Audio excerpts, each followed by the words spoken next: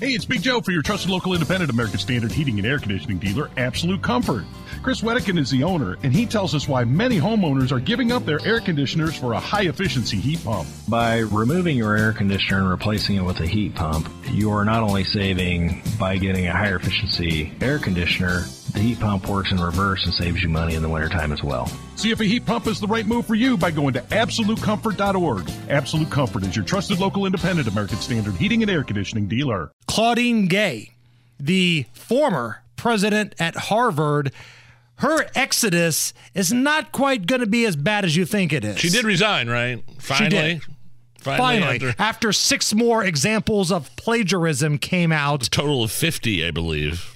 Good God. Her resume just wasn't that impressive to begin with. So she was a total DEI hire, and she was the shortest president in the history of Harvard.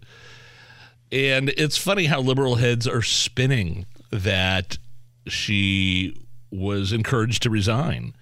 I'm sorry, but the New York Times wrote op-ed pieces about her needing to resign. The Atlantic, the liberal rag, Washington Post, a lot of liberal outlets were calling for her resignation. Not only because, I mean, forget the anti-Semitism stuff. You know, the anti-Israel protests on her campus. Which cost other heads of universities their jobs. Penn. Yes. Penn. And that was a white woman, and she was asked to resign. But somehow Claudine Gay resigning is all due to racism. I mean, you read that apology letter. There was no apology at all. Her resignation letter is what I'm speaking. There's no apology. I, me, racism. But good news for her, she's still employed. Yes. She's not going to be the president anymore, but she's faculty at Harvard. She's going to make about $900,000 a year, keep all of her benefits, and now she can go on the speaker tour where she's a professional victim and make even more money.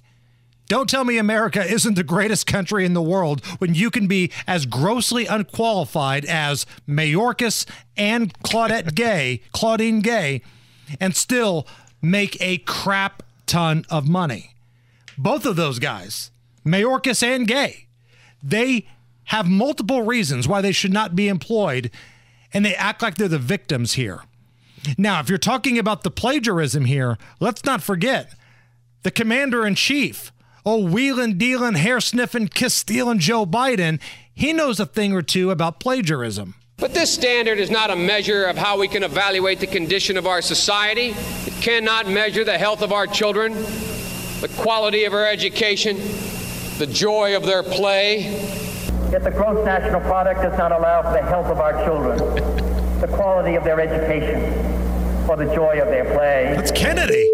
Let us pledge that our generation of Americans will pay any price, bear any burden, accept any challenge, and meet any hardship to secure the blessings of prosperity and the promise of opportunity for our children. We shall pay any price, bear any burden, Come on. meet any hardship, support any friend, oppose any foe to assure the survival and the success of liberty. Democratic presidential candidate Joseph Biden today faces a controversy. 3 weeks ago at a debate at the Iowa State Fair, he used phrases identical to those delivered by British Labour Party leader Neil Kinnock. Why is it that my wife, who's sitting out there in the audience, is the first in her family to ever go to college? Why is Gladys the first woman in her family in 1,000 generations to be able to get to university? My ancestors who worked in the coal mines in northeast Pennsylvania don't come up after 12 hours and play football. 8 hours underground and then come up and play football. It's because they didn't have a platform upon which to stand. This is phenomenal. No platform upon which they could stand. You plagiarizing old goat. I mean, he had to end his presidential campaign in '88 for this exact reason. Yes. And President Obama, Barack Obama, doesn't seem to have a problem with any of it. Hired him as his VP and then privately backed Claudine Gay as, lobbied for her to remain as president of Harvard. Now, on the subject of Joe Biden, the national debt has officially rolled over and topped $34 trillion for the first time in the history of this nation. $34 trillion. That's a Democrat and a Republican problem. Yes. The way. That is. You're 100% right. But Joe Biden, and here's the damnedest thing, Nige. What's that? Joe Biden keeps saying that he cut the debt in half by 1.7 billion trillion. I cut the national debt by $1.7 trillion. We literally cut the federal debt in half by $1.4 trillion. $1.7 trillion. $1.7 trillion cut. We cut the debt by $1.7 billion in the last 2 years. Let me say that again. $1.7 trillion. I reduced the budget by $1.7 billion. Reduce the debt. We cut the federal debt in half.